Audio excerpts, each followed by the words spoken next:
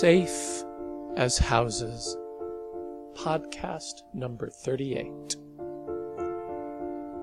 We already knew that sunlight sends vampires into ecstasy instead of killing them, and we thought we also knew that vampires were completely paralyzed during the day. But Sally Yan just rescued her vampire beloved Lavinia from a mystical attack, and when she got her back, Lavinia scooped Sally up and, carrying her like a bride, jumped out of the back of their old camper van and into the daylight. Safe as Houses, Volume 3, Chapter 7, Exuberant. It seemed they fell for a long time. Lavinia's eyes rolled in ecstasy, and Sally wrapped her arms tight around in case Lavinia had to drop her. But they landed with a breathtaking thump, and Lavinia's arms were deliciously solid and firm as she flexed her knees to take the impact. And far from dropping Sally, Lavinia swung her into the air and around in a great circle. Sally gasped at the rush, and, for a moment, let herself be a little girl. She couldn't remember even once being swung around in the air for sheer joy. At last Lavinia put her down and laid her hands on Sally's shoulders.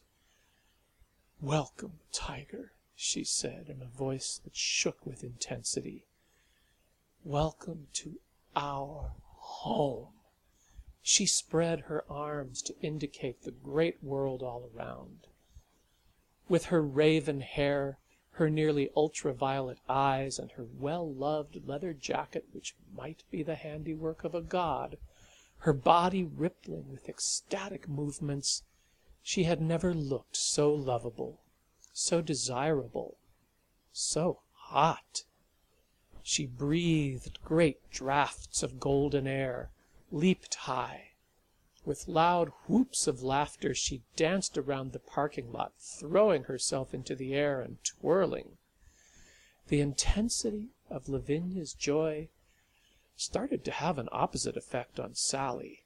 It was too much, too sudden. Sally was still reeling from the dark journey she'd just been on. Lavinia scampered back, grabbed her, and swung her into the air again. She was drunk on sunlight, just as she had been the evening before. She would put Sally down soon. Sally prepared to go on hold until that moment, and then she remembered Lavinia's voice. "Baby, I trusted you. If you needed me to stop, God fuck it, you should have said." "Stop!" she declared, strong and firm through the rushing air. Lavinia instantly honored the magic word. She put Sally down, stood for a moment with a flushed, happy face and vibrating body. Then, clearly making a difficult choice, she walked herself back to the camper and jumped in. Opening the other rear door, she sat with her legs spread in the wide opening, leaned back on her hands, and let the last of the juice quiver out of her body. She said, shaking her head. Sally, tentatively ready to be happy again, walked up to Lavinia and sat on her lap, wrapped her legs around Lavinia's hips.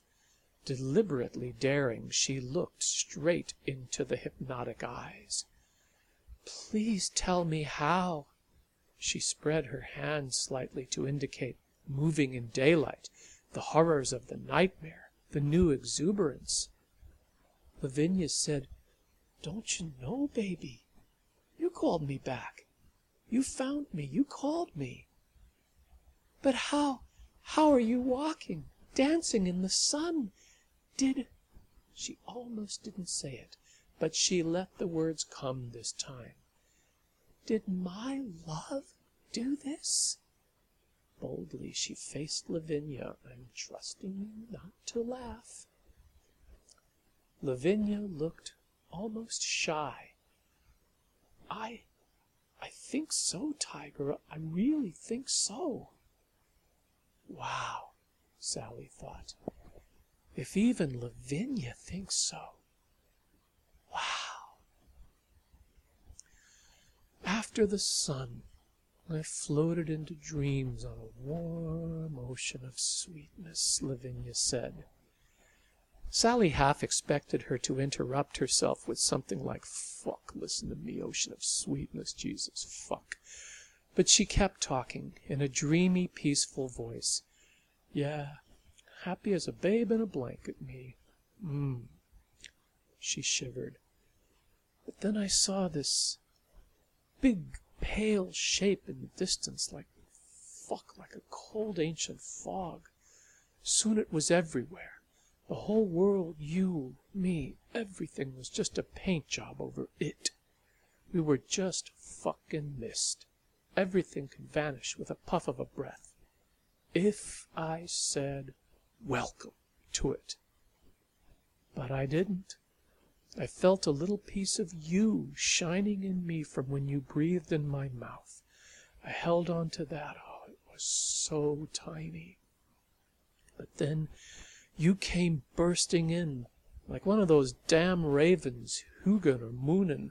Their names mean thought and memory, but I don't remember which is which. You flew right up to me, cocked your head, looked at me. Sally was fascinated at how similar and how different Lavinia's experience had been. You had gold eyes, Lavinia told her, and I saw me in those eyes. I saw me the way you see me. Damn, I looked good, too. I thought, man, the kid's got good taste. Then Sally saw Lavinia deliberately let go of the trickster.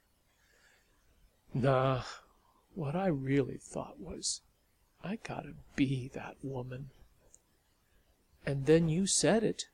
Your home is here with me, you said. And I got it. Humans build homes to wall out the vampires. Vampires try to get into the homes. But we're all home. The world is a home. The animals know it. That's why vampires can't trash the whole ecosystem. The environment is home to animals and plants. Even the damn word ecology comes from two old Greek words that mean study of the home. Superbrain, I'll bet you even know the words. Oikos and logia, Sally said promptly. This was the answer to a question she had asked the night before, why vampires didn't just drink every living animal. The animals were in their homes, and the vampires couldn't enter. I fucking adore you. So, this whole world is a home, and you welcomed me into it. So wherever we're together is our home, you said, and I'm always welcome in your home. And you woke up and found you could move? Just like that? Sally gave in to the delight and started kissing Lavinia as she answered. Around Sally's kisses, Lavinia said, I woke up to your call. A long kiss. I knew you were my bride. I just knew it. Every part of me. Her eyes drifted shut as Sally put their foreheads together. I wanted to carry you across the threshold of our new home. I didn't even remember I couldn't move until I was jumping out the fucking door with you in my arms. Sally pulled back. We have to find out just what the parameters of this thing are, and then we have to tell the world. She was suddenly eager to explore. Can you be in the sun without going bonkers? Lavinia stood, picking Sally up with her. Ready and willing. Then she looked abashed. You okay if I keep carrying you? Feels good. Yup, Sally decided, like stepping on a motorcycle or a roller coaster. Go for it. Lavinia stepped back into the light. Sally felt the power ripple all through her body. Lavinia threw back her head, whooped, tossed Sally into the air and caught her. Yippee! Sally cried experimentally as Lavinia leaped the line of stones at the boundary of the parking lot and skipped nimbly down a sandy hillside covered with ice plants. She heard that family off to the right, but Lavinia ran the other way, toward the south end of the big beach. For a timeless interval she closed her eyes, laid her head against Lavinia's shoulder, and reveled in the feeling of being carried. You don't get to be carried enough once you grow up, she thought. She would never have believed how much she needed it. She drifted into a dream of flying. And this sweet story was copyright 2014 by Michael Litsky. For the print version of this story, for information about the music, and for much more, you can visit my website, which is www.fictionandmore.com. Next week, Volume 3, Chapter 8, A Dream of Flying. See you then.